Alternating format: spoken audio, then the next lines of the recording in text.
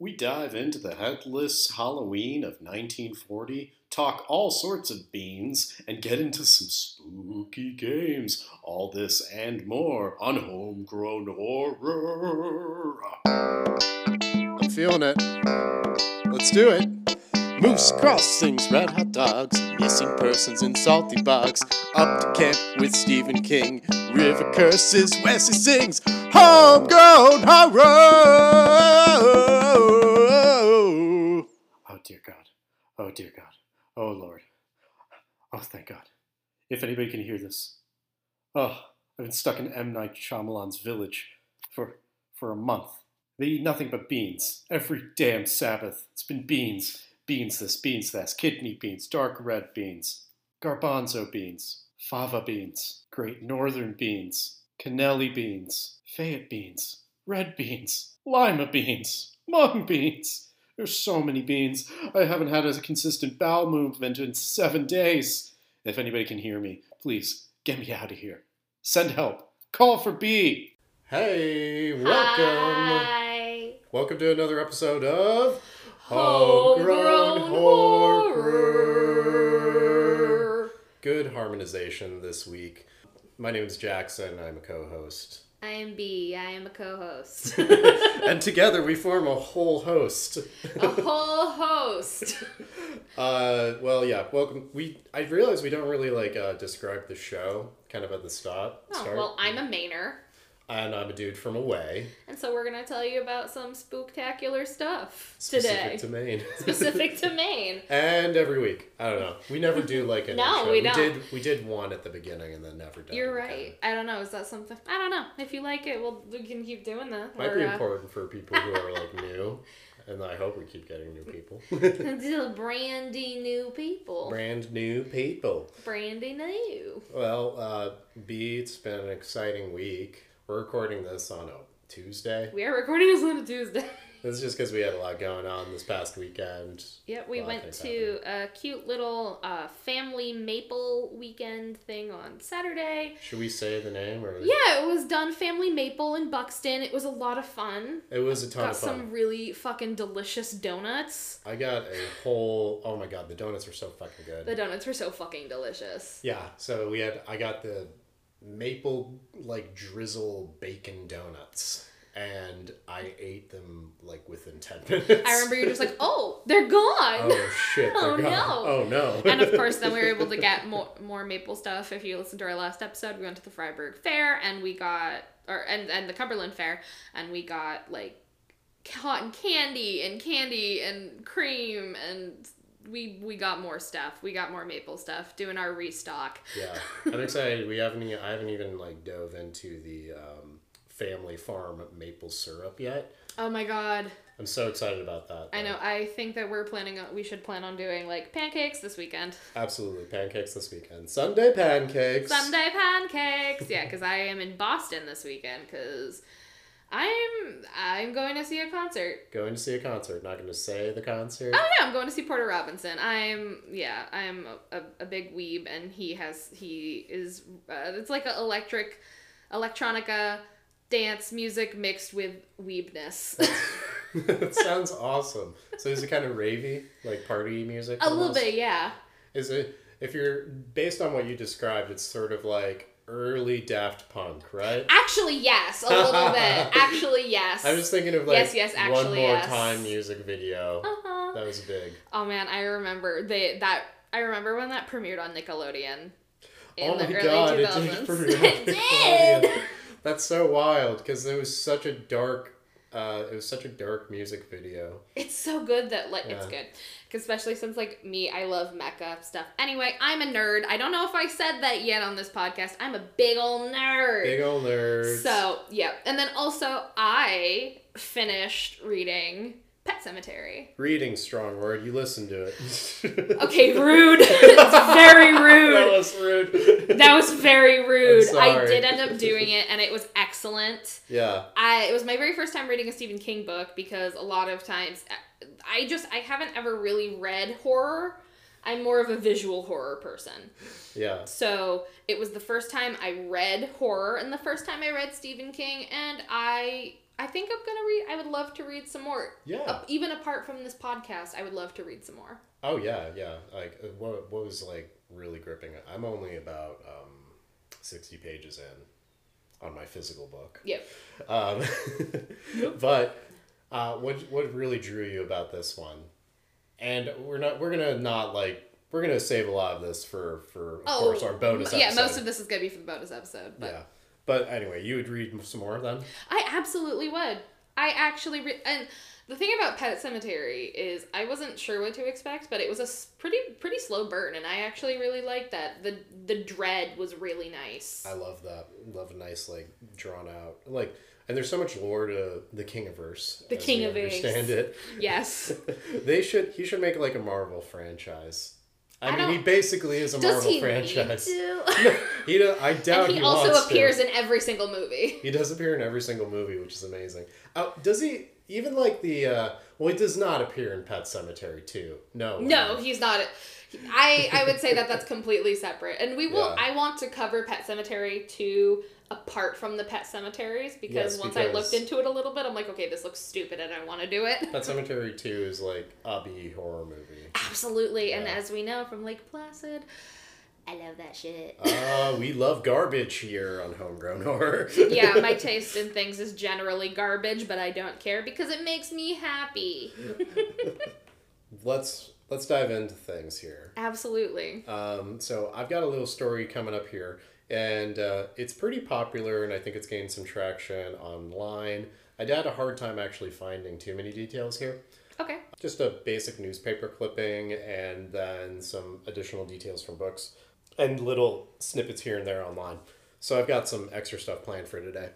But for those listening in, we got a game happening later. Ooh! And actually, that's like one of the things that I'm most looking forward to is I love games. I told Bea about the game. She's been very excited. I know nothing about the game, but I know there is a game. There is a game. It's going to be a lot of fun. But today's story takes place in Rockland. Yeah. And we're in Knox County, I believe. That's where Rockland's at. We're not in Aroostook. We're not in Aroostook. I tried so hard to find something that wasn't in Aroostook. Which is funny because Pet Sematary is also near. No, it's not in Aroostook, but they mention it. It's near Bangor. Oh. Yeah, I'm firing you right now. Sorry. You can't fire me. My name's on the shit. I'm sure the recording just picked up the fact that I just slapped my knee while laughing. I'm so old. That's all right. I'm an elderly man. I love it. No, I think it's a compliment for knee slappers here. So this actually takes place in the 1940s, and a little fun fact, 1940 population of Rockland, Maine, is much higher than today. Really? Like a decent amount, yeah. Actually, that actually makes sense to me now that I think about it. Tell me about it. Well, historically, just kind of Rockland itself, it used to be part of Thomaston, Maine, and as a kind of town itself, it was called East Thomaston. And when you're looking at a map, you can see South Thomaston around it now and all that. Before European settlement, the Abenaki called this Katawamtik, which means Great Landing Place. Obviously, due to its location, it's that makes sense because it's a port area. Yeah, it's a port area, low-lying, west in the Penobscot Bay, and it's got the Owl's Headlight kind of protruding there, and it's like a pretty well insulated little area for ships. So this was like seen as a really prime area for early colonization, European colonization and settlement. Lots of lumber for shipbuilding, and then eventually this town ended up becoming more of a hotspot for lime production.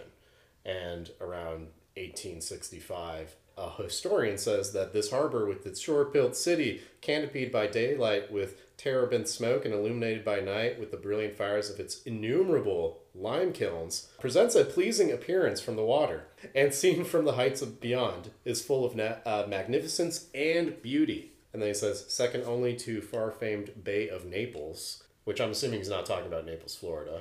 No, I assume that they're talking about Naples, Maine, which is that's closer to because we've taken you to Casco. Yes. It's just past Casco. Okay, cool. I also like that he throws in there, it's very pleasing to see from the water or a safe distance away. It's like, yeah, you don't want to be walking around these thousands of lime kilns. No. But, it looks so pretty from afar. Yeah, and apparently it was insanely, like, prosperous for a long time, like 1860s to before the Great Depression. It was in a pretty, like, good area. They did a lot of shipbuilding there, lime. They also produced a railway. There was commuter service. Like, it was happening. And yeah, it was like... I had no idea that there was a commuter service. There was. There was, like, ferries and a rail line that would take people from Portland up, and there was also a trolley service that ended up growing in Rockland. That's all gone now. Old Orchard's the same way. I'm really sad that there are not really any of the trolley systems left. It's sad. I think it's got to be like all related to the Great Depression because it all kind of went away by that point. Yeah. So by 1940s, a lot of businesses are on the decline. That street railway system like stopped operating like 10 years before. A steamboat ferry system was also operating for Boston up to Rockland, and that went away. And then there was also a big supply chain railway for lime that would go to the rest of the coast, basically. Today, Rockland's, I guess, known for the Maine Lobster Festival. Yeah. You've been there? I've been to Rockland. I have not been to the Maine Lobster Festival. It sounds fucking amazing. Because Allegra's sister and our niece and brother-in-law, wow, I'm good with words today. They all live in Rockland. His family lives in Thomaston. So they've got to experience the joys of the Maine Lobster Festival. I assume that they have, because they've been up there for a number of years, 3 years, I think. They've been living up there now, so I'm sure that they have. It is something that, because the Lobster Festival and the Clam Festival are the ones that are always, like, they kind of just happen, and I'm like, I'm a Mainer, I don't eat seafood. I knew this was going to come out at some point. I don't eat seafood. It's a shame. I actually forgot when I asked you, like, how have you been?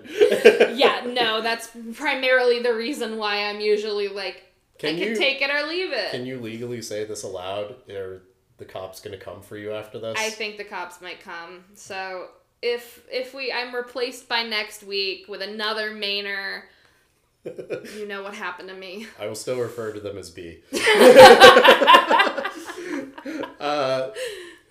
I want to go to the Maine Lobster Festival. My only concern is like, what's the price of this? I would assume it's market price. Well, yeah. Just go up to the counter. It's like, all right, how much? Yesterday it was like $800. Today you're in like $600. I don't know if it would ever be that bad, but I don't know. I think usually market price gets you around like $30 or $40. So I think that's like, it's usually ballpark range, I guess. Yeah. If you're lucky, it'll be down in the high 20s, but if you're lucky. But I only know that because my wife does like seafood. Let's get into the nitty-gritty here. So our cast of characters for the day, we have Alzada Pauline Young, who is the victim here that we're going to be talking about. She is the daughter of Norma Phelps. Norma, and Pauline is the stepdaughter to John Phelps. Norma and John got married. Pauline's sister is actually, her name being Evangeline at the time of the murder. She's about 13 years old, and she actually was committed to the State Institute for Children with Behavioral Issues. Is that a spoiler? Or? That's not a spoiler, but that's just a little bit of the backstory of like Pauline, where she's coming from. Her sister is in a mental institute, basically. Okay, so that's where we're beginning the story. Yeah. I'm just kind of like got you. Understood now. But Norma and John, they've been married for a little bit of time here. By the time of Pauline's murder, she is 16 years old. And within the span of that period, we also have Rachel and Bernard, who are the two children that come out of Norma and John's union here. Okay. Norma works at the almshouse in town, and John works as a stonemason under the Federal Relief Project, the Work Projects Administration, part of the New Deal, signed by FDR. So that's just kind of a little, so he's working on infrastructure projects, bridges, water breaks, kind of along the coast. Gotcha. That's the main, WPA was doing a lot of those kind of water break projects during that period for the coastline. The relationship between Pauline and John was really contentious, and as what was reported by neighbors and testimonies was that there was always a fight going on between John and Pauline. They were always at each other's throats, and one thing or another, there was just always something bubbling up.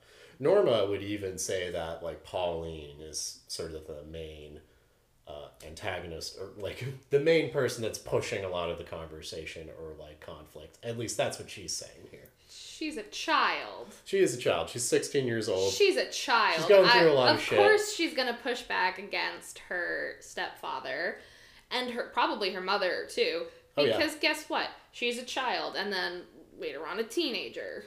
Like, that's what they do. They fight, yeah. Especially if you come from, like... You're coming from, like, a very complicated, like, family, and also, you know, my sister's in the mental institute. There's going to be a lot of tension that's going to flare up. Mm-hmm. And also, I'm assuming at this point in time, they also are not discussing a lot of this. They're probably not discussing, this is what your sister is going through, what's going on with you, like, let's take you to therapy, let's get you, let's go to, family counseling. That doesn't really happen at this point in time. No, not at all. But the fight that ultimately, like, leads to the murder, unfortunately. About 5 days before Halloween, Pauline and John get in a huge argument. There's no discussion about what the argument actually is, but they just get into a huge fight with each other. Pauline decides to leave and does not return home for about 5 days. Okay. She just leaves the situation and is not dealing with it. By that time, John's by himself and, doing his work along with Norma. On Halloween, the afternoon, midday actually, of Halloween, Pauline finally returns to John and the house, and she wants to go out for the Halloween festivities that are happening that day. They get in a huge fight immediately. Testimony from the neighbors says that there was a lot of yelling and then a dull thud. What happened within this moment was that John had struck Pauline with a hammer to the head. Meanwhile, John's other children are playing outside. Within the span of time that this is happening, John realizes that Pauline is dead and drags her to the basement and then dismembers her body. Holy fuck! With an axe and a knife. Holy fuck, Jackson! I did not prepare you for this. No. What the fuck? This is bad. No, that just went from 0 to 100. Yeah. Wow, okay. Yeah, an argument, and then, okay, like, he just goes for straight killing Pauline. He must have been, like, sitting on this argument for days. Just, like, completely I'm gonna say it's beyond that. Something was wrong with him. Yeah. Because also, the first part that got me, because obviously this is not a visual medium, you could not see the fact that my mouth was agape through the whole, he hit her with a hammer. Because that's totally normal. Yeah, completely. That's very normal. He tries to... Spanking, time out, put him in the corner, hit him with a hammer. It's great. He says initially, when this all surfaces, this is going to get worse, by the way. Fucking awesome. Okay. But he does say, he does get caught, obviously. That's why we're talking to him as a murderer. During some testimony, he actually says that Pauline came at him with a knife and was trying to stab him, and then he retaliated with a hammer in self-defense.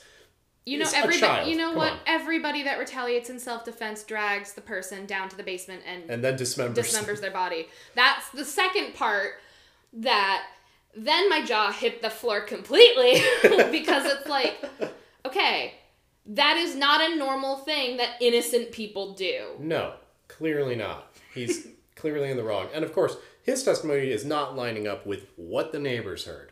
And keep in mind, they live in a duplex.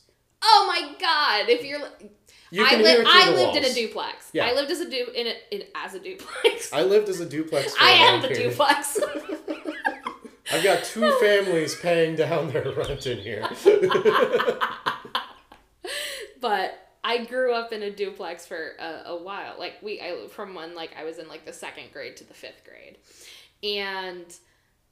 You can hear stuff. You hear everything. You hear everything. Especially since they had kids and we had kids. We're talking about in the house. An old style duplex, Victorian era duplex. I've seen the houses in Rockland. They're old. Yeah, they're old. They're really old. So, no. Good luck hiding from your neighbors. Oh my god, this fucker. Okay, go ahead. Let's keep it going. Oh my god. Roll this one out. So, okay, we're back to Pauline being dismembered by John with an axe and knife. I'm sorry, I'm just like, place what and the time. fuck, man? I know. No, again, it's just that whole thing where it's like, oh no, yeah, this is totally a normal, logical jump. It's, woo, okay, go ahead, friend. Clearly John's got something else going on with him. And unfortunately, no information that I was able to kind of dig through was able to give me much testimony there. Also, now I'm just sort of sitting here and I'm like, Norma, you're telling me that your daughter started it when your husband dismembered your daughter. Okay, so like she's saying that, like, Norma's saying at this time, Norma's not aware of what happens here with John, but like, she's trying to take her husband's side for whatever reason here. But, Norma comes around, obviously. Okay, good. I was making the assumption that she was going along with it. Yup, because there are some people who do. But you may continue. All right. So what ends up happening is that John takes 6 burlap sacks, fills them with Pauline's body parts, and then proceeds to dig holes around his backyard, hiding these individual sacks, just in the backyard. He even digs under a chicken coop that was on the property.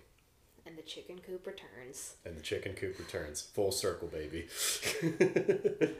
He had 2 sailors squatting in there at the time. Did he really? No. Just an average chicken coop. Oh, I see what you're saying. Here. I see what you're saying. You're being facetious. I'm being facetious. So that's testimony from John. He went ahead and hid these body parts all over the yard. Time goes on. The day of Halloween, actually, though, Norma does contact the police and say, a passing sheriff, and asks him, hey, if you see Pauline, could you, bring her home? I'm getting worried. I have no idea where she is. Did we ever find out where she went? She went to a friend's house. Okay. Yeah. She just went to go crash with a friend. Pretty standard. Yeah, no. Pretty standard stuff. Even though it was around almost 9,000 people around this time, it's still small enough. It's small enough town. People are going around. Norma asks the police, please bring her home. I have no idea where she is. She even, after some time said, it's almost as if the earth has swallowed her up. Pretty good guess, Norma. Oh, Norma. You're gonna regret saying that. Regretty spaghetti.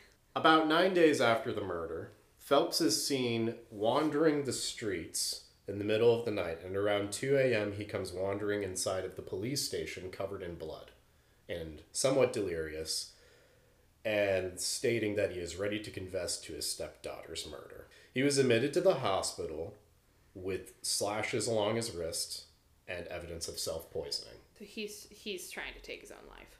He's racked with guilt, I guess, or feeling as if, he's not escaping from anything. I don't know what his motivations are, but yeah, I'd say guilt is probably the big thing here.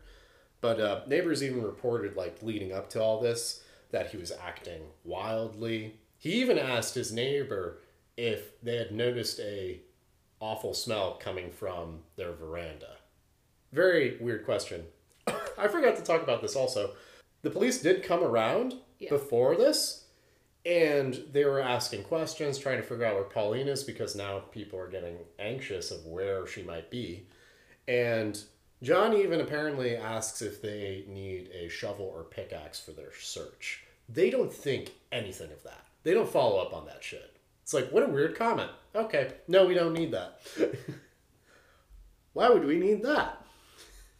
The little hamster wheel in my brain is just running. I'm just trying to make sense.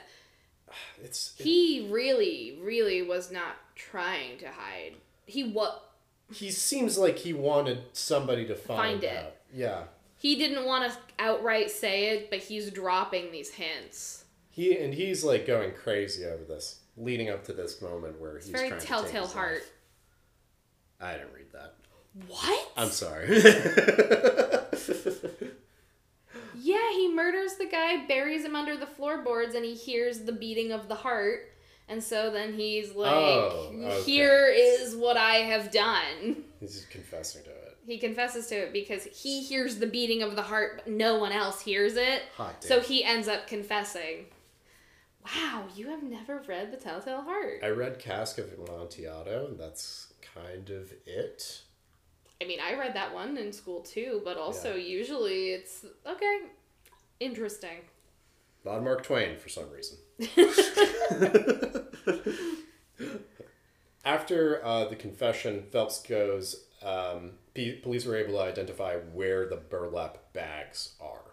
He admitted to cutting her up, putting her in the bags, and he showed them the locations of where each of the bags would be. They were able to find it, but they were not able to find the head. The head is nowhere to be found.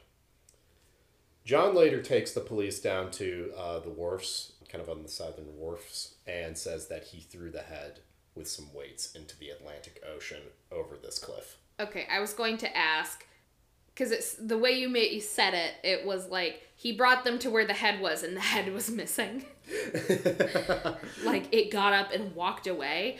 No. Okay, I Very understand likely now. that like the head probably got washed away. There was some. Okay. One of the sheriffs says that he doesn't believe that at all. That for some reason he thinks that John kept the head somewhere and wasn't telling anybody. Like but a trophy? I don't know. Like it doesn't seem like It's not that's really substantiated. It's not all. really in line with the rest of. No, yeah, this. because he wanted like people to find all the information. Because people who keep trophies generally don't attempt to get caught. No, they don't. So they can't find the head. They send a diving team to go conduct searches along this area. They rule it out to the head's washed away by now or dragged into like the deeper parts of like the unstable soil, stable ground.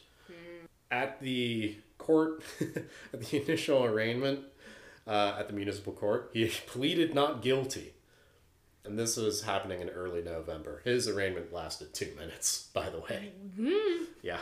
Diving searches were occurring and still nothing was coming up. On February 13th, 1941, Phelps does plead guilty to the murders and receives 2 charges of charges to murder and 2 charges of mutilation and disposing of a human body. He ended up serving a life sentence at the Maine State Prison, but then was released on parole 30 years later to an out-of-state nursing home where he died. He was released on parole to a nursing home. Yeah. Oof. He's like, we don't want this guy around here. No. Just let him die in a wheelchair or something. Don't want to change his diapers in jail. No, it's like, he's causing a lot of problems here. Get him out of here. I'm sure he's Do you must know have if gone maybe insane.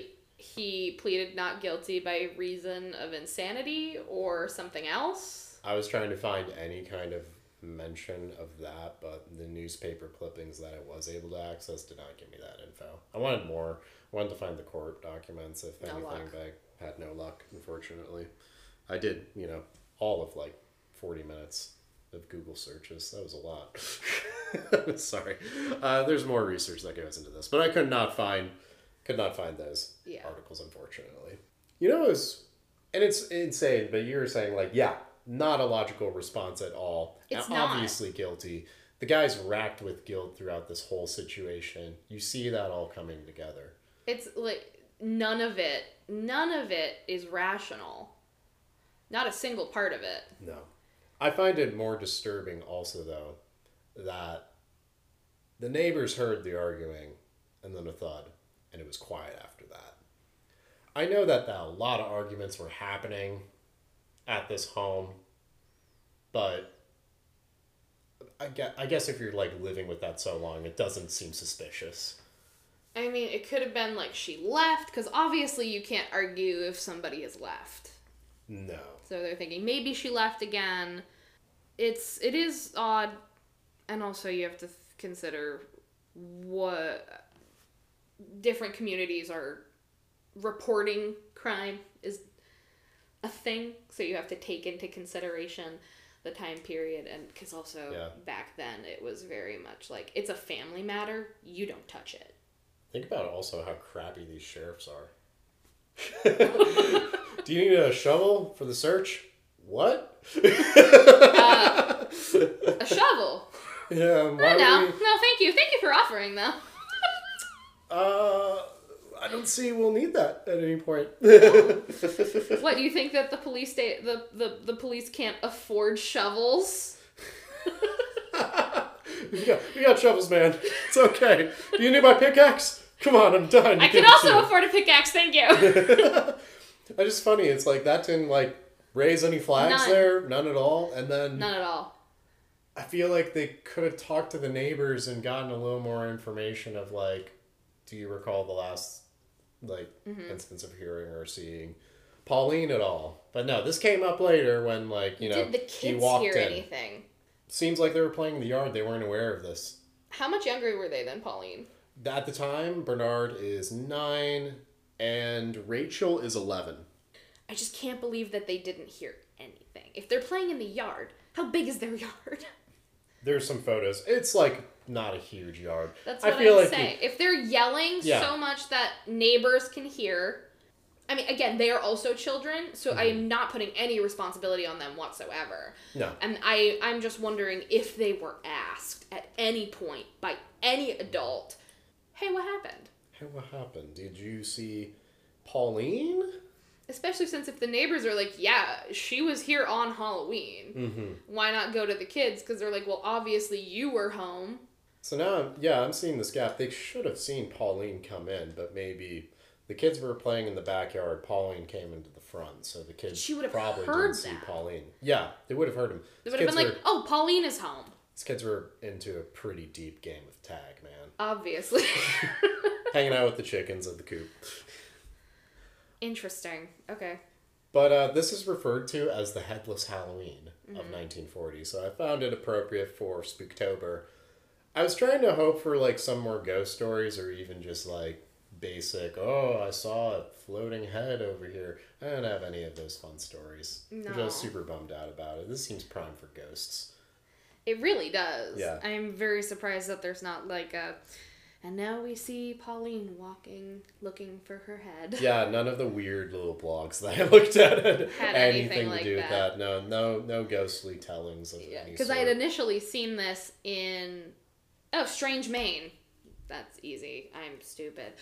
But it's in Strange Maine. And so I held off reading that section because you were like, that sounds great. I was like, this sounds like fun. It's not. It's not fun in any way, shape, or form. Murder is not fun. Yeah, murdering your teenage daughter is even less fun. Yeah, apparently. So Norma came around, obviously, and was like, you fucking kill my daughter. Yeah, and I think the follow-up was like, yeah, no, she goes off and raises the kids by herself and is like shocked by this whole situation. Yeah. Whew. And actually, little interesting news, but one of the kids, Bernard, actually died recently. Okay. Yeah, well, like recently, like 2010. Yeah, that's still, I mean, it's recent enough. Recent enough, but I just thought that was pretty interesting. Just kind of like, oh, there's this lineage. Because I saw their name tied into it, and I was like, oh yeah, that is John's son right there. Yep. It's like, that is amazing. But yeah, 1940s, that really wasn't that long ago. No, that's the thing is, it's sometimes, it's like we said before, but in different context, it's a world away. Yeah. But Rockland. no, I mean, like as far as time goes, where it's like, oh, the 1940s, black and white. No, it really wasn't that long ago at all. It really wasn't. We've advanced really quickly. Yeah, like it wasn't really that long ago, and there are still people that are alive that were born then or were children then. It really is not that long ago. Absolutely. Well, now I think it's time. Oh, I'm like not finished. You're not ready? Okay, sorry. Oh, I'm not finished processing about this fucker. All right. I am struggling to just, again, it's just so crazy to me that it's just like, nope, this is reasonable. Even if it was self-defense, it is not reasonable. No, it's a 16-year-old girl. He's a stonemason. Like, even if she was coming at him with a knife, you don't fucking bash your stepdaughter. He's an adult with a hammer. man. Yeah. It would have been easy enough to just, if she's coming at you, people act like knives are like the ultimate weapon. They're just scary. I wouldn't want to be. No, I wouldn't want to be either, but it's not like you can't survive a stab wound right. from a 16-year-old girl. Yeah, you're probably going to be okay. And then she gets in trouble. Well, that's the thing. It's just like, she's got everything against her. She is the stepdaughter. She's, like, being listed, I think, as the black sheep of the family, even by her mother, her biological mother in this situation. Yeah, because also the only other child from that previous marriage is in an institution. Yeah. And, no, she's got a lot of things going against her growing up in Rockland, Maine, among the lime kilns. Yeah, I feel really bad for her, Pauline. That fucking it just. We've said it before, like we've said it, but like talk about not being set up at all for success, and then to just have everything taken from you by that asshole that sort of was causing you this pain. Yeah. Oof. No, there's no justice here, obviously, for Pauline. There isn't any for these victims, but... I mean, yeah, he wasn't... Yeah. I don't care that he felt guilty. He can fucking suck it. Yeah, he... and he did. And he did! Lighten things up with a game, I guess. Do you want to play a game? I do, Jigsaw. I do. I've got a fun game for us today, and maybe games could be a regular thing. I love games, to make things a little lighter, as light as we can get. Considering that this is a story of like a headless Halloween, I wanted to make this game called Getting Head. All right. So the premise of the game here, I'm going to have a series of clues that is going to lead you to possibly identifying a famous movie beheading or mutilation from film. So I'm so excited. A lot of classics on here, and I think it'll be really fun. Okay. It's gonna progress from kind of easy to a little bit harder. There's, I think, a kind of easy one in the middle there. Okay. Actually, I'm looking at this list. I think you'll get most of these. But anyway, my first clue for you for the first film. Well, my only clue for you for this one. So you have 2 lifelines, okay? Okay. And you can ask me if you want those. But what George Romero film from 1985 shows a private Torres being ripped apart Dawn of the by a Dead. mob? Close. Dawn of the Dead? Is it not Dawn of the Dead? It's Day of the Dead. Day of the Dead. I count it. That's a point. Okay. Boom. George Romero, you got that. That was obvious. Yes. I think Dawn of the Dead was like the second one. Is it? Day of the Dead was the second one. Dawn of the Dead is the first one from 1978. Okay, but you're... Yeah. Yep, okay. So I still was wrong, but you're giving it to me on a good. technicality. I'm gonna give it to you on a technicality. You got the of the dead part. That's most of the title. Okay, second one. We got a famous film here, and this features, I think, the first on-screen decapitation. Oh, fuck, okay. Okay. B. Kakashi. What 1976 film, directed by Richard Donner, features a character played by David Warner being decapitated by a sheet of glass falling from the back of a construction The vehicle? Omen! She's got it. Yes! Another one on the board. I knew you'd be good at this. Oh, yeah. Because the thing about that is also someone that was involved with the movie was also decapitated in a very similar way. Yeah. They want to call back on that. Classic decapitations. All right. No, I mean, like, in real life. In real life? Yes. Someone that was involved with the movie was decapitated after the movie was filmed. You're right. I remember that. Yes. Oh my god, there was all sorts of weird stuff happening with the production of that. Yeah, film it's very also. similar to Poltergeist. It's on the list of like cursed films. Anyway, what's next? I can't read and listen, unfortunately. Okay, this one I think you're going to get. It's going to be pretty... I think this is going to be obvious. I'll be shocked if you don't get this. Yep. It's not really a decapitation or mutilation also. Okay. So, what 2001 film, directed by Chris Columbus, features a nearly headless cast member played by John Cleese? It's nearly Headless Nick and Harry Potter. Harry Potter and the Sorcerer's Stone. Yes. Ding, ding, ding, ding. You got 3 out of 5 here. Now you're basically 1 already, so you can just cruise if you want. Woo! I almost said the title. Okay. You're very good at this. I'm not going to give you the director. I'll just give you his initials. I'll give you his initials as a lifeline if you so desire. All right. What 1989 film directed by blank shows a Hatay soldier, played by Tom Branch, decapitated during the Breath of God trial in the Sun Temple, with the riddle of said trial stating, only the penitent man will pass? Lifeline. The initials of the director are SS. 1989, SS. Sun Temple, Breath of God trial. This isn't Indiana Jones and the Temple of Doom, is it? You could just start naming them. All of the It's Indiana Jones, It's though? one of them, yeah. Do you not know the other ones? No, I'm thinking. I want to get it right the first time. It's not Raiders of the Lost Ark, is it?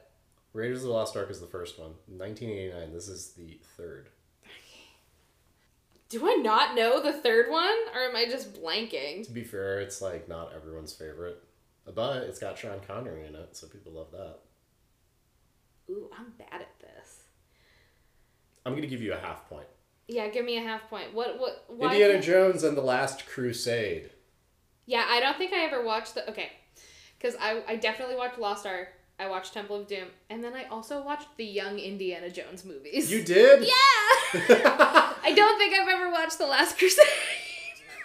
I like Last Crusade just fine. It ends up just kind of being like father-son road trip across Germany. And then they tried to do the same thing with Temple of the Crystal Skull and it, or whatever. Oh yeah, with Shia LaBeouf. Yeah, I did and not they were see like, that. Did you see it? I It's did. bad? I went on a date with my 8th grade boyfriend. It's already like set up for failure. B. Kakashi. Yes. Final question or clue. Yes. What 2010 revenge film directed by Ethan Maniquez, sorry if I got that wrong, and Robert Rodriguez features our hero performing multiple decapitations with a machete? 2010? 2010. Ethan Maniquez, director, and Robert Rodriguez. I can give you a lifeline. I would like a lifeline on that one. Okay. Leading actor is Danny Trejo. It's a pretty big one. It's a pretty big toss I just gave you. You don't ace this. Oh, God. I'd be very upset. Is it Machete? Yeah. I was like, I'm like, there's no way. It's Machete. I gave it to you in the clue. That's why I was like, I feel like that's wrong. There's Machete and then Machete Kills, and I think there's another one. Yes, there is. More recent, I think. Yeah. I was watching some clips from Machete, though, and, like, it's so fucking stupid. I love it. Like, he does a spin attack where he's, like, cuts off 3 people's heads, like, in one swing. Like, I think when he first gets to the machete, he cuts off a dude's hand. Yeah. And, like... And the guy has a gun, he fires the gun once and then throws it away and continues with the machete. Do you realize that the Machete series and Spy Kids are in the same universe? Oh my god, you're right. They are. Oh my god. Yeah. Because Robert Rodriguez directed Spy Kids and Danny Trejo is their uncle, who is Machete. Machete. So, in case you guys didn't know. I love that. I would love to see a Spy Kids movie that has the same level of violence as Machete. I always see do Carmen it. cut some dude's head off. I mean, and she's done horror movies. Alexa Vega has done horror movies. She could totally do it. Oh, hell yeah. Okay, Anyway. so I got 4.5 points. You got 4.5 points. B. Kakashi, you are our winner today for getting head. I got some head. You got all the heads. Which is also, I think I mentioned to you, I also have a deep irrational fear of behating. Yes. And being beheaded. So this episode is right up your alley. Yeah, it's great. It explains the insane amount of tension in your shoulders. Let's relieve some of that. Okay, I got a masseuse appointment for you after this. We'll get you sorted. Sounds good. Need it. I need it. Enough fun and games, though. It's time for a mainism. Hey, it's a mainism. All right, what do you have? I got something that I did a little research on myself, but it was actually something we talked about. I've been doing a pretty long commute to my job, which is fine. I've been enjoying the ride because I get to go on some lovely little back roads. I've been seeing the leaves change. One thing I found very interesting, though, across all the little towns that I've been going past, I've noticed signs in front of like club lodges and churches that are advertising like monthly bean suppers. And I'm like, what the fuck is a bean supper? You did tell me about this, and I didn't realize that it was a Maine-only thing. I didn't either. I just assumed it was like, this has to be like more of a New England thing. I'm sure it's like in New Hampshire, but I don't remember it in Connecticut at all. I think Allegra looked it up, and it just said Maine bean supper. And that's what I looked up too. It's also said Maine bean supper. I think we were looking at the same article. But yeah, apparently it's a tradition that's been like around for hundreds of years since the Pilgrims. All it is really is that the freaking pilgrims all get together and they have whatever measly portions they have available. They make baked beans and brown bread the night before the Sabbath so that they don't have to work or cook on the Sabbath itself. So I didn't realize that was the reason for it. yeah, apparently they all get together, make a big meal, and then Yeah, because I just assumed it was like, it's basically like a potluck where yeah. y'all go and you sit in the basement of the church and you talk shit and eat some food that you didn't have to prepare necessarily. Yeah. I like the baked beans and brown bread, so everything that's just easy to preserve available to us is like, yeah, this is all cooked up and just chow down on the next day. I think it's pretty innovative if like your whole culture has to rely on like, I'm just not going to work on a specific I thought you were day. gonna say if your whole culture revolves around baked beans. I mean, they're pilgrims, you know, practically. That's what they had available. Beans is probably the only reason they didn't starve to death. You're right. Beans and brown bread. So apparently bean supper's a thing. I'm guessing it's more reserved to rural communities. It is, yeah. I asked somebody else about that. She was like, I have no idea what you're talking about. And Oh, like, really? Yeah, no. Another Mainer? Another, from Colorado, technically. Yeah. That has lived here for a while. What's up, Michelle? Yeah, I think she's been here for a bit. Yeah, good bit. But yeah, she hasn't heard of the bean supper thing either. Which, and I grew up in a rural area. Yeah, so you like saw that and didn't think much of it. Because Yeah. we like brought it up and you were like, oh yeah, that's a thing. And I'm like, I've never heard this. Yeah, for me, it's totally, it's a thing. Yeah, so you go down every Saturday. I've you go never down to make some been. beans. I've never been, but Yeah. I mean, I grew up in a Catholic family, so. Bean supper sounds quite unappealing today. It's like, we're going to go down to the church and eat beans. But there were always advertisements for, like, I always assumed it was more for people who may not have necessarily had the ability to cook for themselves. Yeah. And I always assumed that it was a little bit of a sort of not charity, but like, it was more like for the people who didn't have the ability because they were too old or something like that. And it was also a way for them to get together and actually like talk to people. Mm-hmm. It's a nice little communal thing. I can see the benefit of it, especially like assuming that it's kind of all over, it feels like almost all these communities have some club lodge. Yeah, and I guess I feel that, like, I always felt that way because at least out here, it always seemed to me that most of the people in the parish of the churches that I went to were generally on the older side. Yeah. Generally. And I mean, you kind of do see that there are not as many young Catholics that go to church. No, there are not. I would say that's pretty clear throughout most organized religion right now. So that's why I think for me growing up, it was always like, no, this is an not elderly, but this is an older person's thing. It's like going to bingo. You go to baked bean supper. Oh. I'm sorry. You're like, it does not sound appealing in any way or form. Neighbors, beans, I'm out. Are you out on the beans or out on the people? I'm out What sends you out first? The people send me out first, and then in a room with my neighbors eating a bunch of beans. Which sounds like a recipe for disaster.